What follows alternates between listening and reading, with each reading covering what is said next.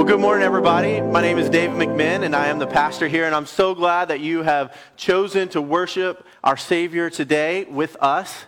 I can tell you there's no place I would rather be right now, and I hope you feel the same.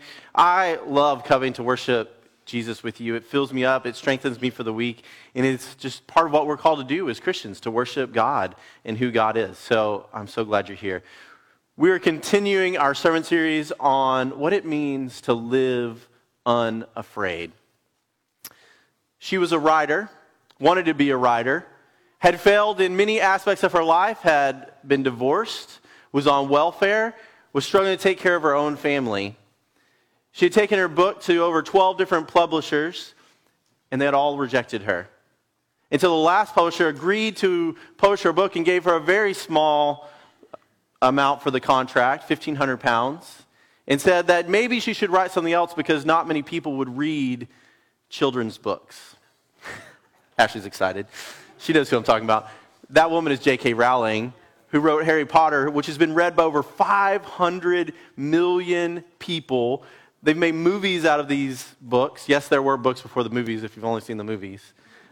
Go read them. And the movies have made $6.5 billion. Can you imagine if J.K. Rowling had listened to all those voices in her head, all the failures in her past, and said, I am too afraid to do what I think I'm called to do? I have a quote from her I want to put up on the screen. It says, "It is impossible to live without failing." Do you hear that, church? It's impossible to live without failing at something unless you live so cautiously that you might as well not have lived at all, in which case you fail by default. Today we're talking about a fear of failure, which if you are under 50 years old is the number one fear. Statistically, that's what people say, fear of failure. We're afraid that we're going to let people down. We're afraid of the shame that people are going to look at us if we fail. It is the number one fear of young people. And we build this up in different ways. Sometimes we get in our own head, right? And we start thinking about how difficult the task is and how hard it is for us to complete it. And we start thinking of every little thing that can go wrong, and we overanalyze every moment till it feels like by the end of that, we've already failed. Anybody been there before? Right? So not only you're kind of experiencing failure twice in that sometimes, because you've worked it up so much in your mind, it's like you've already failed. Another reason that we often fail is that we have this kind of all or nothing mindset, right? That if we fail in a little thing, that we're going to fail in big things too. For example, if you make a mistake at work, it means you're a terrible worker. Or if you can't run 26.2 miles to do a marathon, it means you shouldn't run at all. These are kind of things that get in our mind, and then we just get the idea that we should not even begin to try. I have two statements I want you to think over today. First is, most things are not as hard or as scary as we fear they will be. I'm going to repeat that. Most things are not as hard or as scary as we think they will be. It doesn't mean they're not difficult, but we work up in our mind that they're way more difficult than they actually are. So most things are not as hard or as scary as we think they are.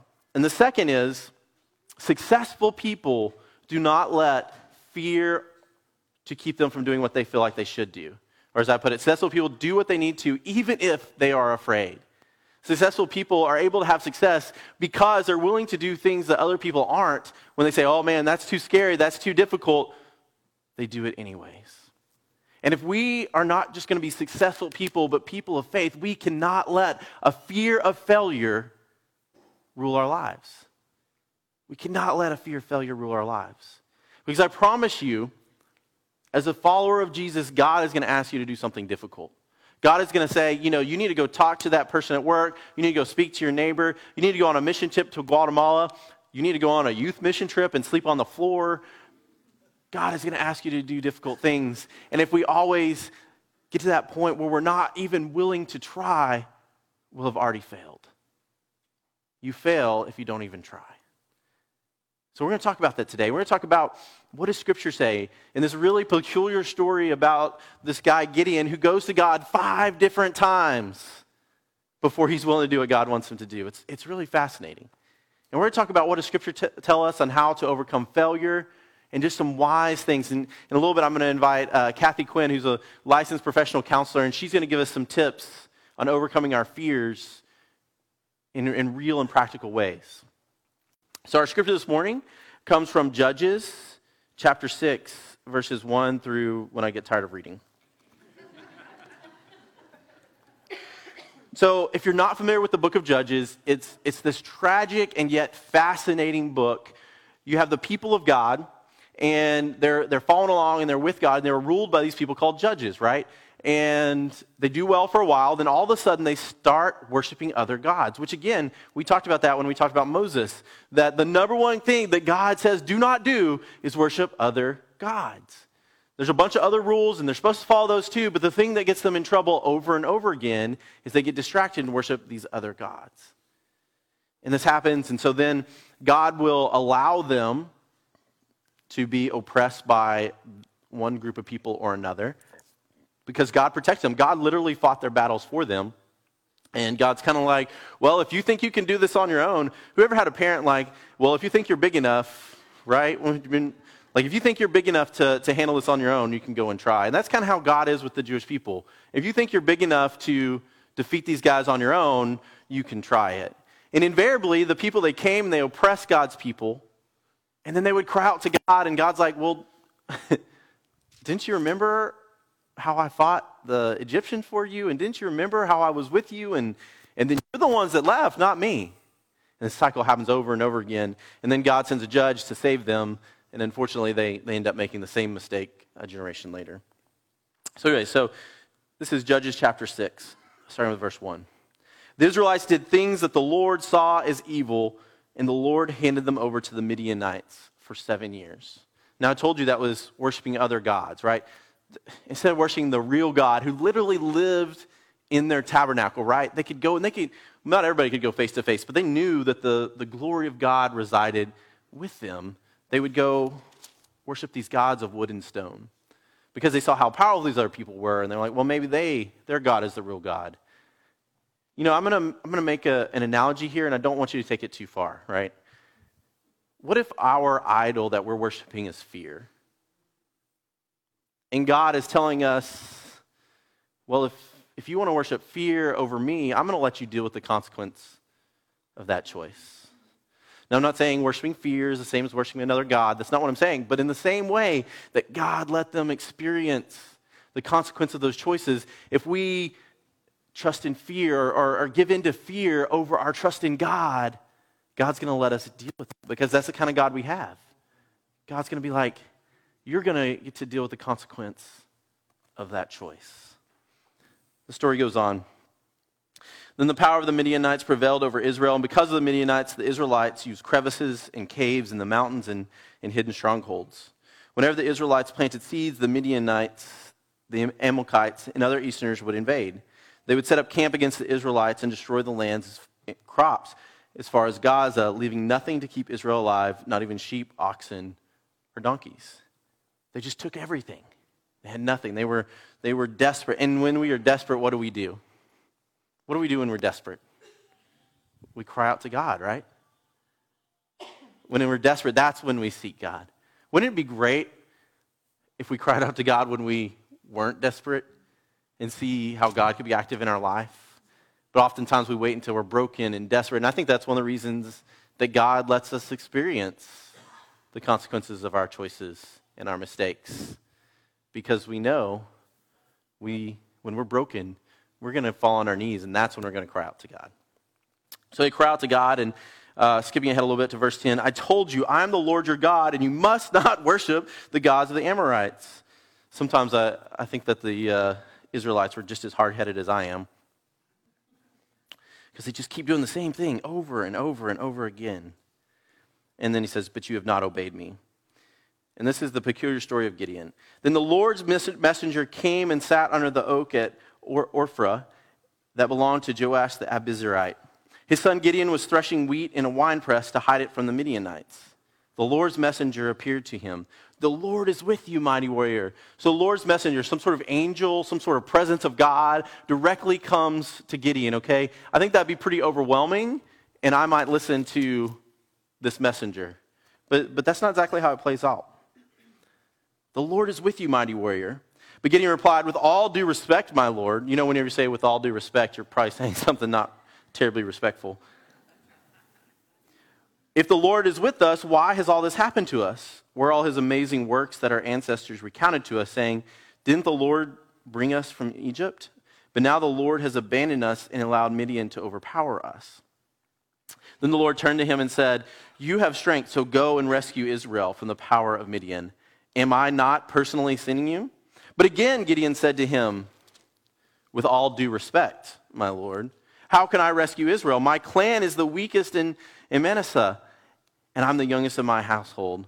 And the Lord replied, because I am with you, you will defeat the Midianites, as if they were just one person. Then Gideon said to him, if I've gained your approval, please show me a sign that you really are speaking with me. Don't leave here until I return, but bring out my offering and set it in front of you. So he goes and he shows him the sign. And then Gideon, later in the day or the next day or whenever, he goes to God again. He's like, I need more signs. And so he says, I'm going to lay this fleece on the ground. If there's dew only on the fleece but not around it, then I'll believe you. And so guess what? There's dew on the fleece and not all around him. But then a fifth time, he puts the same fleece down. He says, now if the fleece is dry and there's dew all around it, I will believe you. And finally, after 5 times, so first he says, well, God, if you're really here, why are we struggling with the Midianites? Then he says, hey, I'm the weakest of my family and my clan. You wouldn't choose me. He's like, okay, maybe, but I need to see a sign. And then he asks for another sign, and then he asks for another sign. And that's kind of how we are, right? When God calls us to do something, I'll do it, God, but first of all, you got to know I'm not very good at that. And we're like, well, maybe I'll do it if you give me a sign. Well, that sign, natural things could explain that sign. Give me a couple more, and then maybe I'll do what you're asking me to do. I don't know about you, but thinking about Gideon, this judge, this person chosen by God to rescue the people of Israel, struggling with a fear of failure. Isn't that what it sounds like when he says, I'm the weakest. I'm the weakest of my family and my clan. But thankfully, God is patient, and God doesn't leave him there, and God continues to work with him until he's able to trust God over his fear. And that's where we need to get as a people, as a church, to not be so afraid of failing that it paralyzes us, it freezes us, and prevents us from being the people God wants us to be. And so I'm going to share with you some practical ways that you can overcome your fear of failure, because I know this is something that many of us struggle with. I'm going to start out with telling you, and this isn't one of my tips because as a Christian, this is such a Bible answer, but pray, right? If you're struggling, pray. Start there. But there's 4 things. And the first thing is that you need to set reasonable goals. You need to set reasonable goals. When we came here and we had World Vision come and invite us to run a marathon, many of us weren't runners, and it seemed like a daunting task to run either 13 miles or 26 miles, right? That seems impossible. I couldn't get up tomorrow and run 26.2 miles. That's silly. And oftentimes when we think about our struggle with failure, we think about where we want to be at the end. And that seems like too big or too great a task. Well, you don't train for a marathon by deciding on February 16th that you're going to get up and run a marathon the next day, right? We've been working for 18 weeks. Some people who went couch to half marathon were working for 4 weeks before that. And you set reasonable goals. If you're not a runner, you run and walk for a certain amount of time until you get to a distance. And then you train throughout the week, and then you have these longer runs. And it starts at 6 miles, and then 8 miles, then 10 miles, and 12 miles. Until before you know it, you're running 20 miles. And then when you get to that day of the marathon, you're like, I can do this. So when we have a fear of failure, we got to break it down into small pieces and not just try to achieve that big goal in the end, but figure out what are the little steps that we need to take. What are those measures that we can take in our life that if we do those over and over again will get us to where we want to be? So break it down and set reasonable goals. The second one may sound a little bit ridiculous, but we have to learn to celebrate failure. Celebrate failure, yes, and I mean what I say. One of my favorite kids' movies is a movie called Meet the Robinsons. And has this character, Lewis, who's an inventor. And he thinks that he often gets rejected because he can't succeed. And so along the story, I'm not going to spoil the story for you if you haven't seen it. I highly recommend it. It's a great movie with a great message. He meets this new family, and because he's an inventor, they have this device that shoots like peanut butter and jelly, which just sounds awesome, right? Like if you could had a peanut butter and jelly gun, and they have it, and it breaks, and they're all freaking out because someone's got to have their peanut butter and jelly. And so like, Lewis, you can fix this. You're an inventor. And so he tries to fix it. At first it's working great, and then it explodes, and peanut butter and jelly go everywhere. And he's thinking he's about to get kicked out of this family. And then all of a sudden, everyone starts clapping, and there's confetti and balloons, and they're cheering because they're celebrating failure. They're celebrating because he tried something difficult, and he did his best, and he didn't succeed. And that's okay. What we can't celebrate is a kind of failure when we don't even try. In fact, if we don't try, we're going to fail, right? But we need to celebrate when we do difficult things and we give it our best and we try new things and we try to experiment and learn, because failure really teaches us more than success. So what if we thought about failure as not something to be feared, but something to be celebrated? But the kind of failure where we're experiencing new horizons and trying new things and stepping out boldly in faith. The third thing is we need accountability. The Christian faith is all about accountability. And I know it's difficult in our time because we're always like, don't judge me. But we need accountability.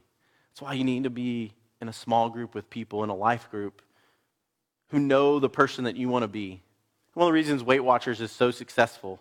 If you're trying to lose weight, and you know every week you're going to have to show up and step on a scale, and that judgy person's going to look at you, right? I said, you've been eating Twinkies this week because you gained 2 pounds. We're a lot more likely to do what we feel called to do if we have people in our life.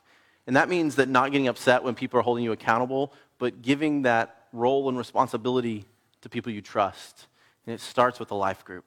It starts with those people that you want to do life together with. And if you're looking for a life group, talk to Randy. We'll do our best to try to find you one, or we'll even make a new one to make it work for you. So we need accountability. And the last thing that we need to lean into is our faith, of course. You know, even though Gideon kept going back to God, he trusted in God. And what's amazing is that Gideon recruits all these warriors, and then God keeps sending them back until he's down to 300 warriors, and then because he wants Gideon to know that it was God fighting this battle. That he doesn't win based on his own abilities, but because it's God. And we've got to trust in God. And that doesn't mean that everything you're trying to do, you're going to succeed just if you trust God. It's just not how it works. It's not some sort of formula. But you are far more likely to succeed if you trust God. But the great thing is that if we trust God and we fail, we can trust that the people who love us are still going to love us anyways, right? When we make mistakes, those people who love us generally don't kick us out. But even if they do, even if you make the worst mistake and you do the most awful thing and everyone rejects you in this world, if you seek God, God will never, ever reject you. God will always forgive you. In fact, this is what 1 John tells us. 1 John chapter 1, verse 9.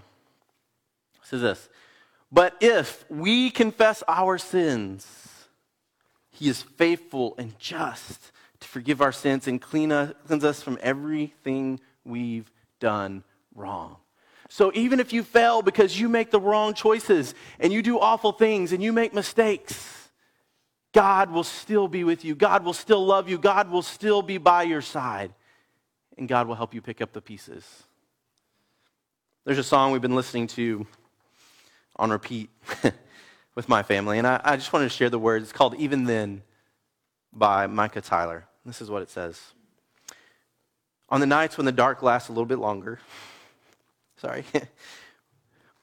when the wind and the storm is a little bit stronger, when the fear in my heart digs a little bit deeper, when my faith to stand gets a little bit weaker, where could I run to? Where could I go?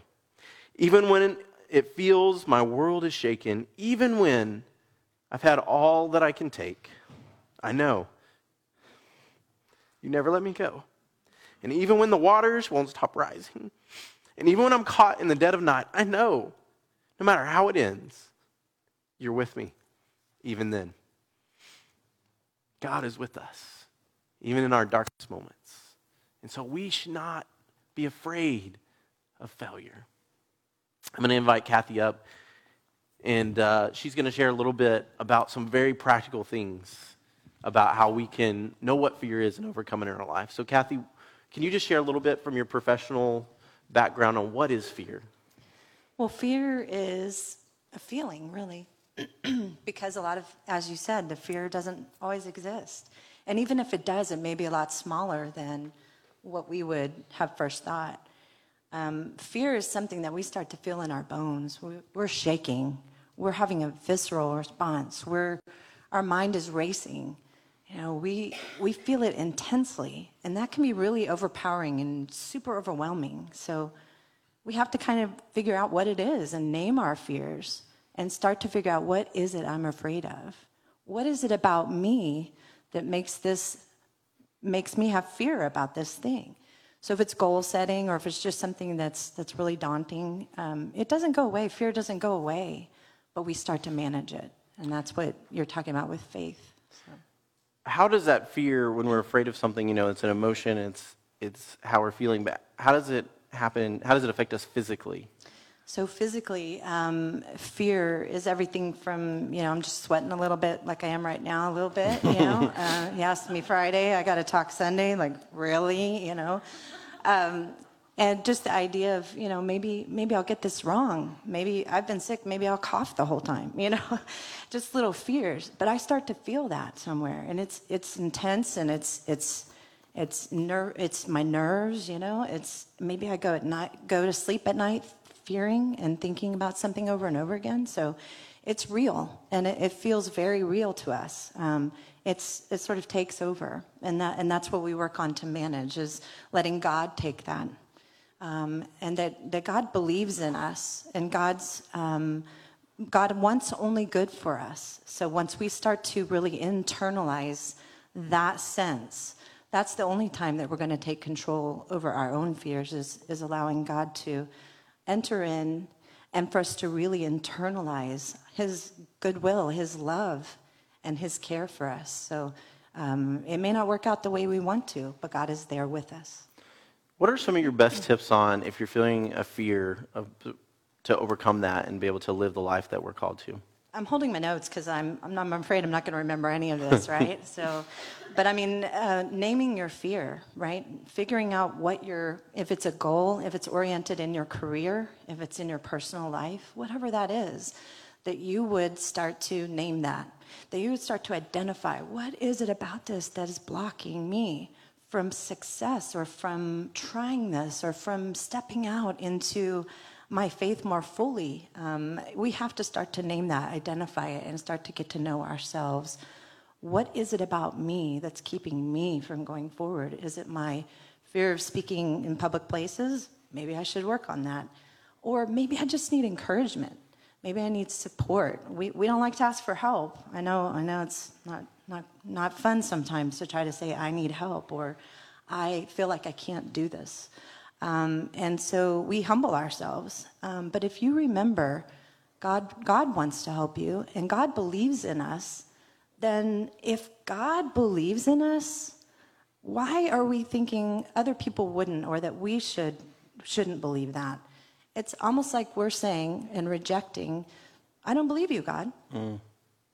I'm not going to believe in myself about that. Everything else you're saying, but not that. I'm not going to believe that one. And that's just about our faith. That's us questioning God at that time. So if that's something you need help with, then you reach out. You find a trusting support, like you said, or an encourager, an accountability partner, someone who's going to meet with you regularly, someone you can ask to mentor you on this. Like, if you can do it, how can I do this too? And those are the things that kind of get us to the point where we finally believe, God does want this for me. This is something I can do, but you have to internalize it and identify it. And thank you, Kathy. Let's give her a hand. And Kathy is a licensed professional counselor, so if you need that professional help, please speak to Kathy about that. I have a video that I want to show y'all real quick.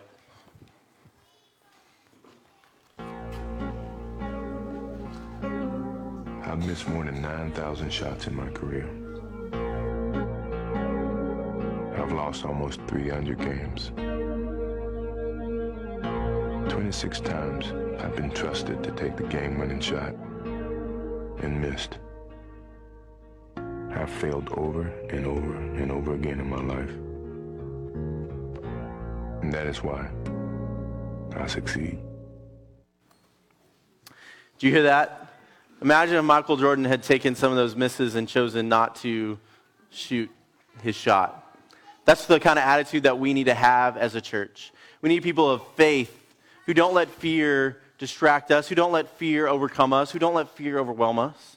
That we take practical steps like setting goals, celebrating failure, having accountability partners, and trusting God with our faith. And if we do, we can do what God has called us to do in this life, which is to live boldly.